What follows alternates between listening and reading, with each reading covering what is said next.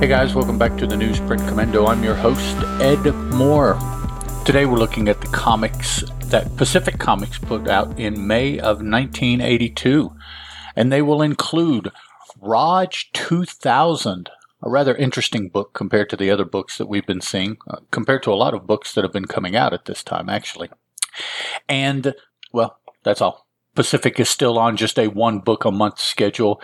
It'll pick up here in another 3 or 4 months. We'll get two and three book months, and then another about a year from now we'll get to a full 8, 9, 10 books a month. But Rog-2000. So curious in several ways. Just looking at it, it's got a gatefold cover. It's got a cardstock gatefold cover. It is magazine size. It is $2.95. All of these things make it very different on your shelf. It is black and white, so that is consistent with a lot of other books coming out right now, just as black and white is picking up about a year and a half or so before the black and white glut, as they call it. And so it's black and white is still pretty popular. Now, what truly makes the book different, though, is it is a compilation of previously published material by the artist primarily, but initially he scripted, penciled, inked, and lettered his creation, Rog-2000, and that creator is Mr. John Byrne. Initially, these strips appeared in Contemporary Pictorial Literature, or CPL, which was a fanzine championed by Roger Stern, I think primarily. I think he was the main editor. But it also involved some other people that we may have been familiar with over time. Larry Bernicki, Bob Layton, Roger Sliffer, Duffy Voland, and maybe Nicola Cuti, although that may be on the backside for another reason that he is involved. So initially this was just a submission by a fan of that fanzine that the folks in charge liked enough to pursue him doing multiple strips. Now, this, as I said, is a compilation of probably 3 strips as they will appear in another magazine in a little bit later on, and I'll get into that here in a moment. But initially, these are, I believe, one-page gags that appeared per issue of CPL. So each page, I believe, is one set of strips as they would have appeared. Now, each page has multiple panels. And like I say, it's magazine size, black and white. So it's very pretty to look at. Relies a lot on insider information of the individuals involved in the fanzine. There's a lot of sight gags. There's a lot of visuals, faces, notes, post-it notes in one scene in an office here, signs, names on buildings and things. So there's a lot of visual gags. It's very insider, which, being part of a fanzine, you would expect. For those of you, I don't know, that may not know what I mean by a fanzine, they're still made nowadays. They're a little bit fewer and far between, I should say. They're not harder to find necessarily if you just know where to look for them. But used to be, this fanzine started in 1974. So that was 8 years before this thing was even published. And 74 makes it, almost 50 years from today-ish when you're listening to this. So used to be, there weren't magazines. There weren't, the internet didn't exist. So the way that fans found their own, their own tribe, was that somebody would get it that he or she wanted to put together their own homemade magazine. They were typewritten, they were mimeographed, they were Xeroxed, they were hand stapled. Word would get put out locally or put out via ads in comic books, and the people creating them would create however many had been paid for, plus a handful more, and they would mail them out to the people. And in them, in the fanzines, would be articles written by fans, artwork done by fans of whatever, comic books, or the topic, if it was a topical fanzine like DC Comics or Marvel Comics or The Avengers or the Legion of Superheroes, it has a very famous fanzine. Things like that. Currently, I am familiar with the Swamp Thing fanzine because actually I subscribe to it. And 2 or 3 just generic fanzines. One is called Bubbles. I just got the first 3 issues of it, and I'm working my way through that. A couple more, but the names aren't coming to mind. I would have to look them up because they come out sporadically, with individuals on their spare time working on these things. It may be 2, 3, 4 months between issues or more, So I do have subscribed to a couple more, but I haven't seen them in a little while, so they don't come to mind. The Swamp Thing and the Bubbles, I was just reading here the past couple weeks. But that's what a fanzine was. It's the original Wizard, let's say, Wizard magazine, the original comic buyer's guide. And so that's how the fans of particular IPs or publishing companies or what have you would get together and communicate. So this was one of those fanzines spearheaded by Mr. Stern called Contemporary Pictorial Literature. And so one of the submissions was this strip of a robot by John Byrne named Rog-2000. So on our first page here, we've got 5 panels, 4 1/3 page panels across the top, and then a full 2/3 page panel on the bottom. 5 total panels. Twilight in Brooklyn, it tells us.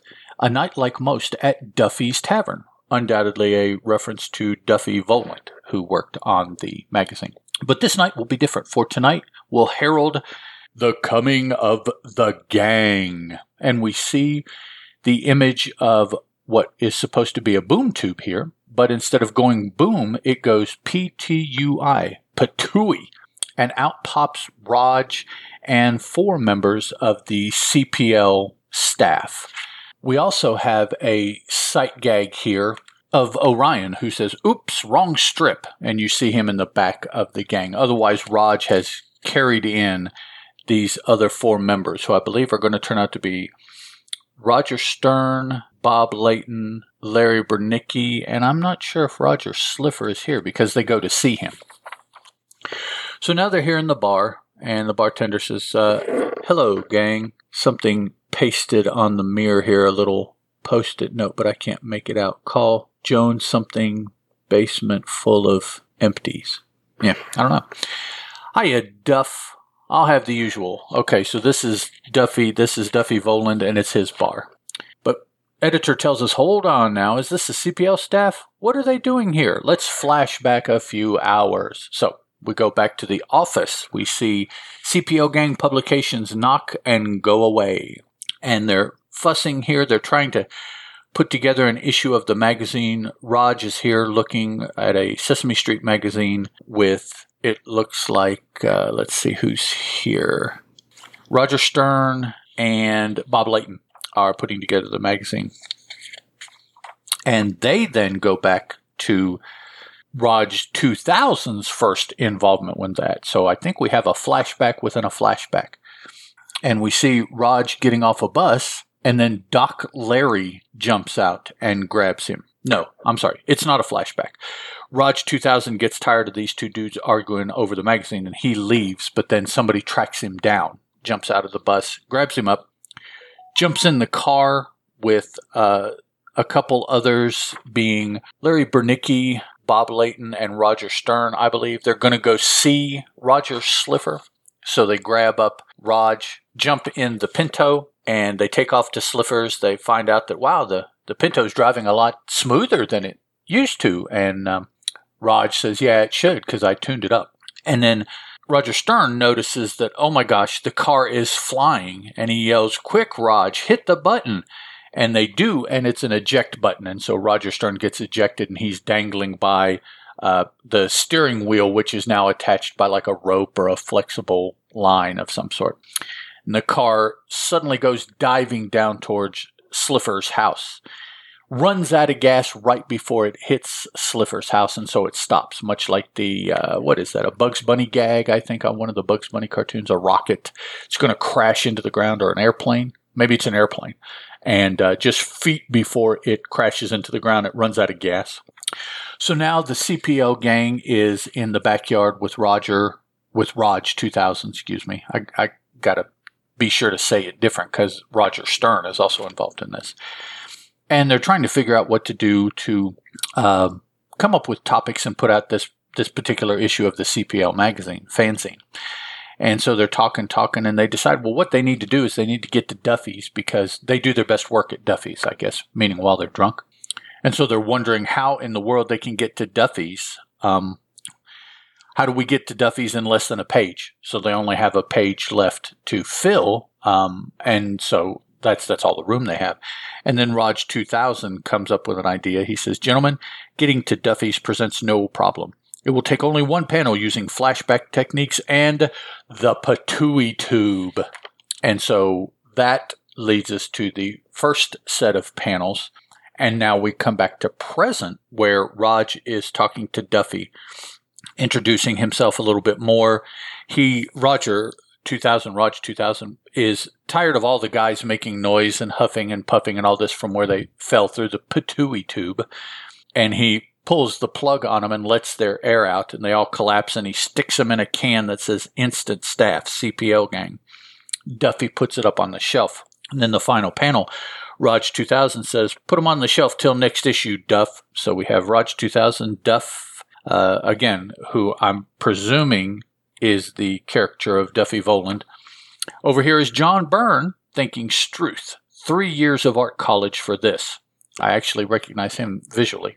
And off in the corner next to the window that says Duffy's Tavern in reverse, because the letters so you can see it from outside. Yeah, you know how that works. Is Man-Thing sucking on a drought of something. Who knows what that is. And so ends the CPL part of this issue. Now, we have a page of how to draw Rogie, R-O-G-I-E 2000 by John Byrne. And then we have a editorial here from Nicola Cuti, who later on now in the rest of the issues of this, John Byrne and or Roger Stern and or Nicola Cuti will be scripting. John pencils by himself. Byrne does the inks with help for one strip from Bob Layton, and Byrne does the letters except for one strip. He gets help from Roger Silfer. And I believe Bob Layton and Roger Stern all worked with John Byrne on one of these next strips. Now, what is coming up is three strips, each about 8 pages long, as they appeared as backup stories in E-Man from Charlton Comics. I believe that this first E-Man strip, here it's in black and white, but I believe initially it appeared in color, which would make it the first paid comic book work in color from John Byrne, I believe. He did have a 2-page black and white story published. It escapes my mind in something between the time when he was working on CPL came to the notice. What happens is a lot of these guys that were working at CPL, putting that out on their own time, their day job was working for Charlton Comics. So Byrne had a connection straight to Charlton there. In between there, he got a 2-page black and white piece from someone. I forget. It might have been Charlton also, but I don't rightly remember. I do remember it was black and white. But I think this first Rog-2000 strip that was a backup in E-Man Comics was John Byrne's first color. Once again, we start out in Duffy's Tavern. Rog walks in with the lady and decides that he's going to tell Duffy the story about how he found or why he is companions with the lady. He starts out, I was driving my cab along the Americas when I got a call from my dispatcher to pick up a fare on the Lower East Side. Gotcha. I'm on my way, he says in the radio. Staten dies. Famed cartoonist eaten by frogs. That's an allusion to the E-Man creator that this is appearing in. It's a little newspaper sheet that's on the ground here being tossed around by the storm. So in the previous CPL strips, Rog-2000 did allude to the fact that he was thinking about becoming a hack, cab driver, I guess, maybe particularly the late night shift in New York City maybe is what has been termed a hack. I don't know if taxi hacks are necessarily the reference to the ladies, men and ladies that work it during the day. My vision of a hack is the late night, almost freelancer dude that just goes around until he can find a free cab at one of the companies, kind of like rents it, I guess is what they do, goes out and makes money, whatever money he makes minus the rental for the cab is what he takes home at night, I think is how that used to work. I'm not 100% sure. I know early in his life, I think prior to my life, my dad did that because he was in Chicago, having moved from the coal fields of southern West Virginia to make his bones. Ultimately, Chicago turns out to be where I was born, where he met my mom. They got married and everything. But I believe one of his early jobs trying to find something to do once he got to the big city of Chicago was he may have been a taxi driver or a hack. I don't remember exactly which. And here, let's interject a little bit of sadness. Unfortunately, I can't ask my dad because he passed away about 2 years ago. So there we go. Okay, enough sadness. So Raj goes to the Lower East Side to pick up this fare. The person gets in and he's all weird with the big shadow hat. And he looks very much like the Shadow, except he's wearing big dark glasses. And he says in some kind of weird voice, "The Bowery," or, however this word balloon would be said, the way it's drawn. "Right," Raj says. "That's weird. He didn't tell me where on the Bowery." "Okay, the Bowery it is," he thinks. So Raj and this weirdo exchange words. Finally, they get there, and the dude jumps out and decides that he has to get rid of any witnesses, and he whips out this big gun, and he zaps the cab that Rog-2000 is trying to drive, causes it to, looks like it breaks down into fundamental parts. Not fundamental atoms. That's a different character that can do that. This is just the individual parts. So this person is ranting and raving, and Raj is sitting here on the street corner talking to one of the vagrants sitting here, and we know he's a vagrant because he's all patched up. He's trying to sleep. His clothes are all in patches. He's trying to sleep, and he's holding a bottle in a plain paper bag. So all of those, I think, are early 80s indicative of vagrant, or as the unkosher kids would say, a bum. This dude pulls out his gun again and zaps the building that Raj and the vagrant are sitting in front of, and the building vibrates itself or whatever, but it with a B-A-A-A-F-R-O-O-O-M. Bathroom. It, I don't know, breaks up. It's not disintegrated, but it just breaks up into parts. Fortunately, all the people that were in the building come running out. There's 10 or 12 people running out the front door here. The police show up. "Hold it, Mac, you're violating several city ordinances. You have the right to remain silent." And Raj looks at us in one panel and says, "Fat chance he'll do that," because the dude's just been talking nonstop. He turns his gun on the guns of law enforcement and rattles them or shakes them, disintegrates them into pieces, including the watches that the officers have on their wrists. And we find out that his name is Magno, M-A-G-N-O. So I guess he's using magnetic rays from that gun to break things apart. Turns the gun finally on Rog-2000 and breaks him up, mainly just his lower body, not too much his upper body, and then runs off. One cool thing about the design of Raj here that I haven't mentioned, his head and torso, arms, they look like a typical, normally musculared robot. Robots typically look bigger than human beings, more imposing. But the legs from the hips down are very different design. They are very much like, let's say, if you think of like Popeye's arms, you know how from the shoulder down almost to the forearm, it's a thinner body. And then the forearms balloon out in muscle, and then the hand is the appropriate size to that gigantic forearm of Popeye's. Well, think of Rog-2000 as from the hip down to probably just below the knee is the thinnish, almost Wraith-like size, and then from the knee down to the feet is this big, pumped up, metallic looking, imposing kind of construct. And that's what he looks like. You can kind of see that on the cover, although that's an earlier rendition of what he looks like now. The cover is more like what he looked like in his CPL time. Byrne refined it a little bit for the E-Man backup strips.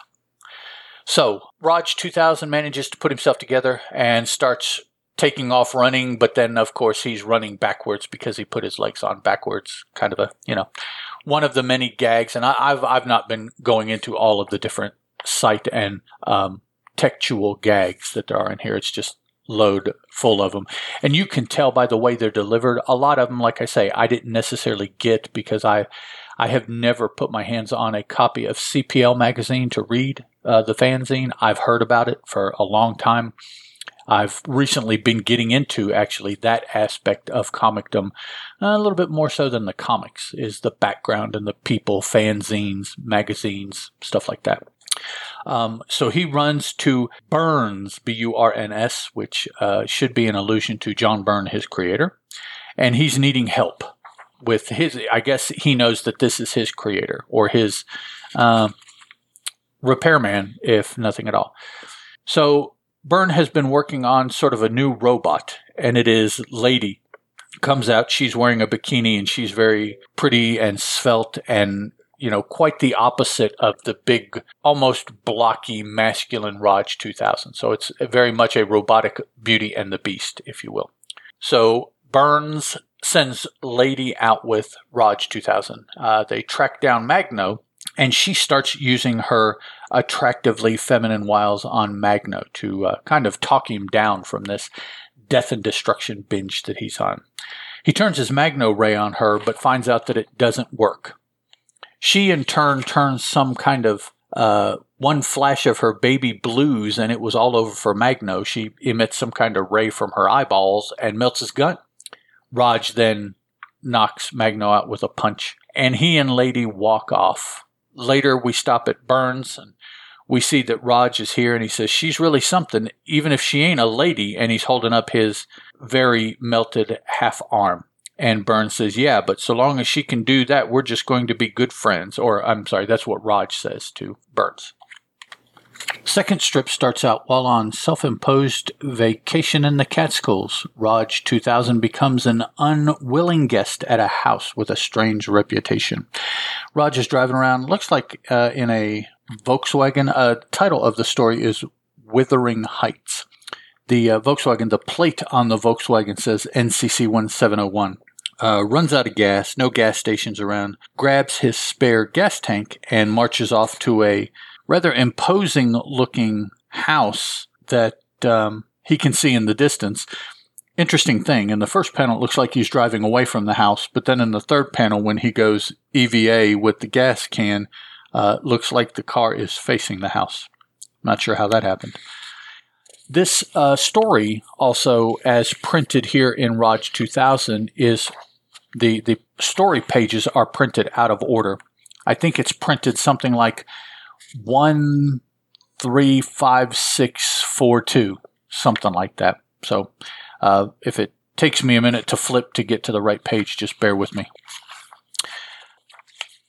Goes up to like I say, a rather large, imposing house. Of course, it's a dark and stormy night, and the house looks all partially or completely boarded up, whatever. He goes inside, says, hello, anybody here, living or dead? I ain't choosy. Did you wish a room? A young lady asks from behind the counter, and she kind of bears a striking resemblance to Lady, I think, but maybe that's just early John Byrne, not overly able to distinguish between faces.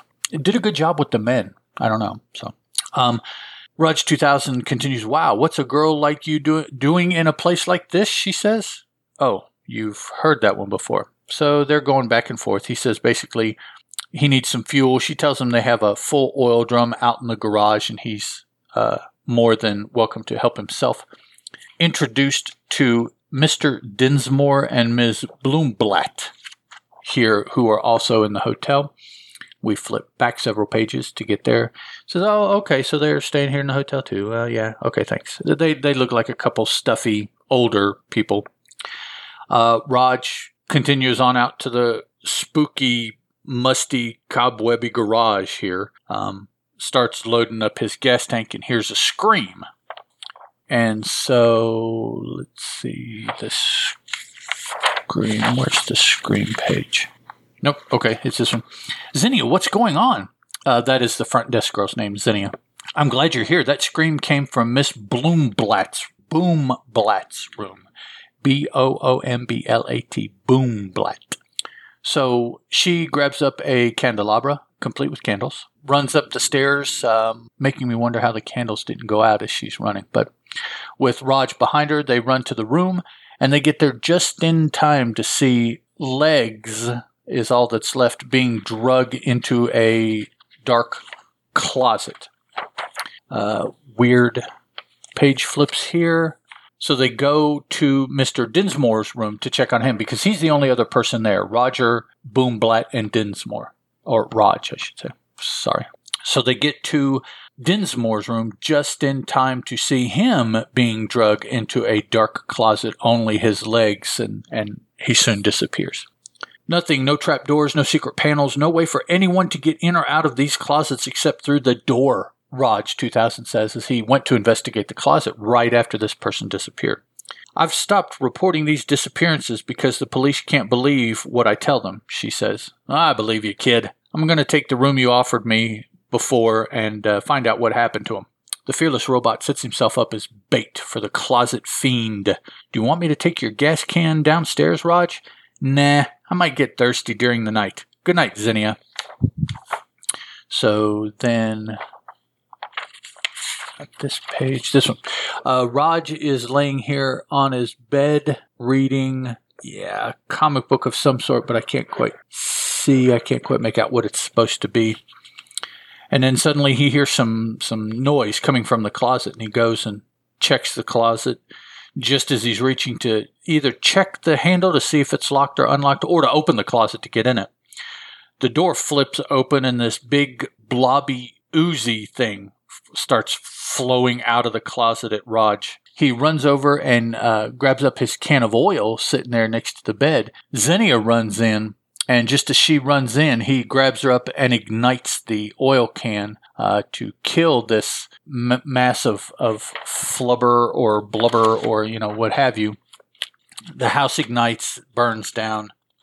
She tells him here, the final two panels, a scientist stayed at the hotel once before he died. He said he'd discovered the secret for creating life. No one believed him, but he spoke the truth. Rog says, it's over. We may as well head back for town. Wonder why the ooze never picked you as a victim. And she indicates as she's oozing after Roger, Daddy wouldn't eat his own flesh and blood. And he's thinking, Daddy, uh-oh. And that ends that strip. All right, next up, the story Rog-2000 in The Wish. Just have this one and one more. I know the show's going a little bit longer than usual. Sorry about that.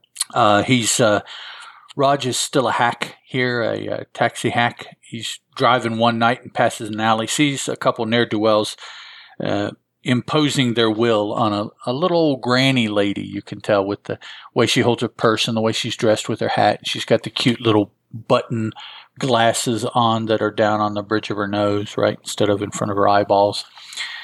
He defeats the two ne'er-do-wells, and the woman wants to thank him, so she grants him a wish, and she says, oh, I know what your wish would be, and she turns him from robot to human. So he takes these two ne'er-do-wells that he defeated as a human, dumps them off at the police station, and they ask, well, dude, what do you want? Who are you? And he says, it's Rog-2000, your best crime fighter. And they're like, no. And so, back and forth until finally he sees in a mirror that he's been turned into a human. So now he's like, oh, no, this is not going to go. I need to find that little witch and get her to turn me back. Well, come to find out, he's been changed into, or at least resembles, a dude named Duck Griffin, who has an open contract out on him because we see that a paid assassin, I should say, has got a bead on him now and is trying to take him out. So now Duck Griffin is being hunted by an assassin who's taking pot shots at him anytime he can. He's running, trying to find the old lady again, which he has no idea where she went or whatever. Runs to hop a train to get away from the assassin primarily. finds out in the train is this same little old lady. He bitches at her, says this was not the wish that he had. She changes him back to his robot form. He defeats the assassin and his muscle stooge here. And after that, the old lady tells him, well, you still have a wish, from saving me earlier. And the final panel, we see the old witch down in hell being set upon by demons. And she thinks, I must remember never to grant a wish to an angry robot. That was kind of a shorter one. That was about a 4-pager, whereas these others have been about 8 pages. Alrighty, final strip here entitled Rog-2000 versus the SOG. And the first thing I notice in the panel here isn't the panel itself, but something in it that says New York, as in a piece of front page from like the New York Times, I guess, and the big word evacuation on the front of it. Well, looking at Rog-2000, he's got a bandolier on, and he's carrying this nasty-looking futuristic rifle, let's say, laser gun, something like that. Says, let's see, anything quick here. Most catastrophes spawn heroes to conquer them, and New York is no exception. It's just that there are so many calamities in the Big Apple that heroes are overworked, which probably explains why when catastrophes strike again, there was no one around except for, and then that's the title, Rog-2000 versus the SOG, or Rog. So he's running through the streets of New York here and comes to an alley, and he hears slosh, slosh, slosh coming down the alley. He sets himself and turns, says, there it is. It's no use trying to back out now. It's steel against slush. And then the narrator tells us, before we allow our protagonist Rog to battle with the antagonist SOG, we feel that a brief history of the SOG is in order. It began at the bottom of the ocean. Its creation depended upon a collection of fish and animal fossils, polluted waste dump, and leakage from sealed barrels of radioactive byproducts to casually combine, forming the dreadful, imperfect, insatiable SOG. And it looks like just a big giant mass of seaweed. It doesn't really have eyes per se, but maybe it has some indentions where the eyes would be, maybe. But we see it crawling along the bottom of, we will assume, New York Harbor. Pulls up on a tugboat full of trash and starts consuming the trash. It consumes one of the deckhands that's here and the captain of the tug that's pushing the, I don't know, what is that? Would it be the scow? Is that what the boats are called that the trash is on? The captain sees him, runs up to save his deckhand, but he too is consumed by the SOG. The boat, not being captained, not being controlled, runs into a pier, throws everybody off, or I don't know, I guess the two humans, there's nothing really left of them because the SOG consumed them. But the SOG gets thrown back into the water. It's climbing around, heading for the pier, and here's a security officer that is thrown down from the smacking of the boat up against the pier. The SOG is drawn by him. Comes up, we see that the bullets from the pistol of the security officer, he has a patch that says SP. I don't know if that's significant or not.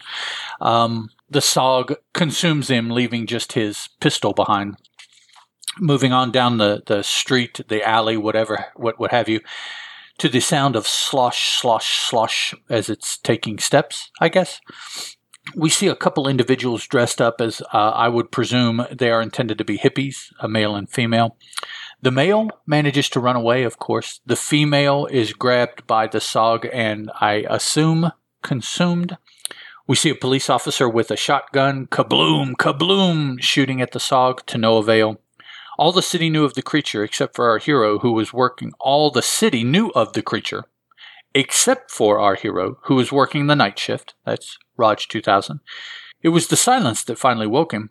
Gads, he yawns. It's quiet as a graveyard. I think I'll take a look around. So he's sitting in his hack, gets out, starts walking around, walks in front of this huge Gothic church. I mean, it's screaming Gothic, like evil vampires or Cloak and Dagger from Marvel or, something. Yeah, it's just very Gothic-y. And I think it's pretty coolly drawn in that the panel, for the church was all black. And then the structure of the church was drawn into the black by erasing the black, I believe is what it looks like.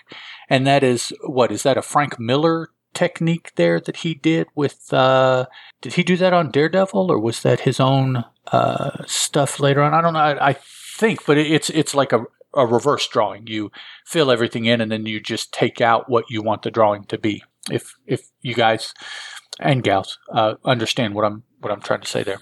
Rog is walking and says, "Geez, this is spooky. It's like that science fiction movie I saw where the Martians have invaded the Earth and we see papers floating around here in the wind. Evacuation notice.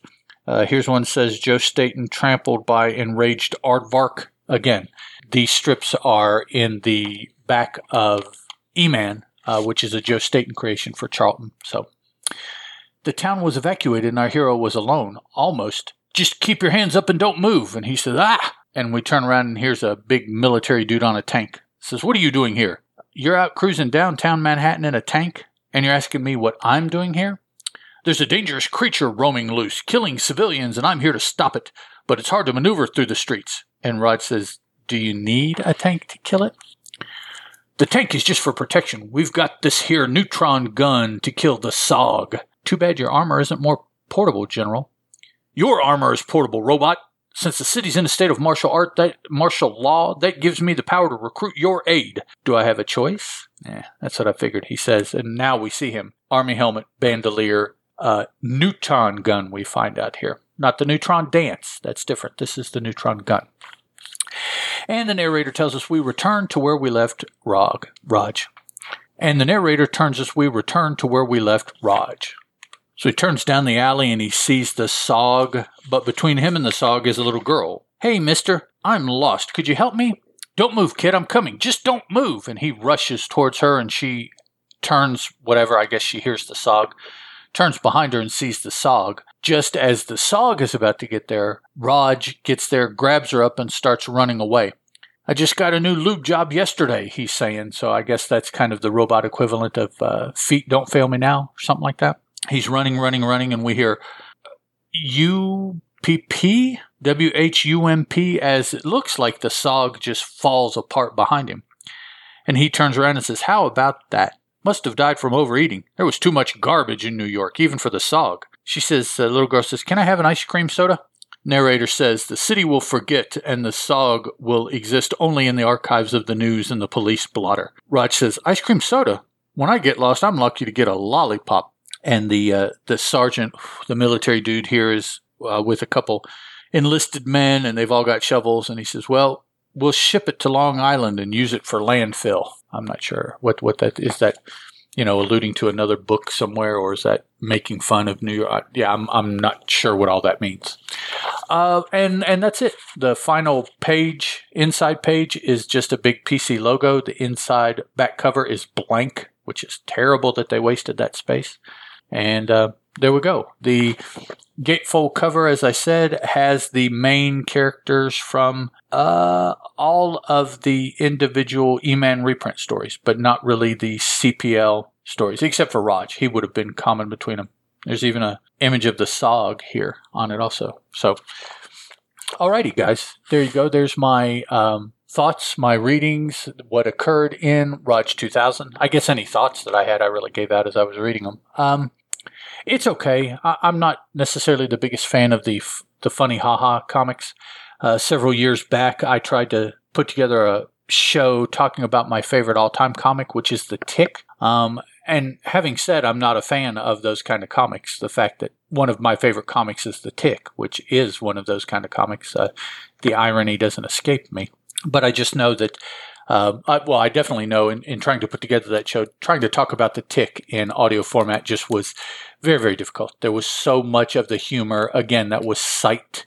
It was signage. It was facial expressions. It was things like that. So doing that in an audio-only format was very difficult. Now, in a YouTube cartoonist kayfabe type show, probably talking about The Tick would work out pretty well, but that's not my forte. I have a face made for podcasting, not made for audio video. Alrighty, guys. that is it. Let me see here. Looks like next episode will be Aracel Samurai issue number 5 will be what I'm looking at. Talk to you guys then. Ciao.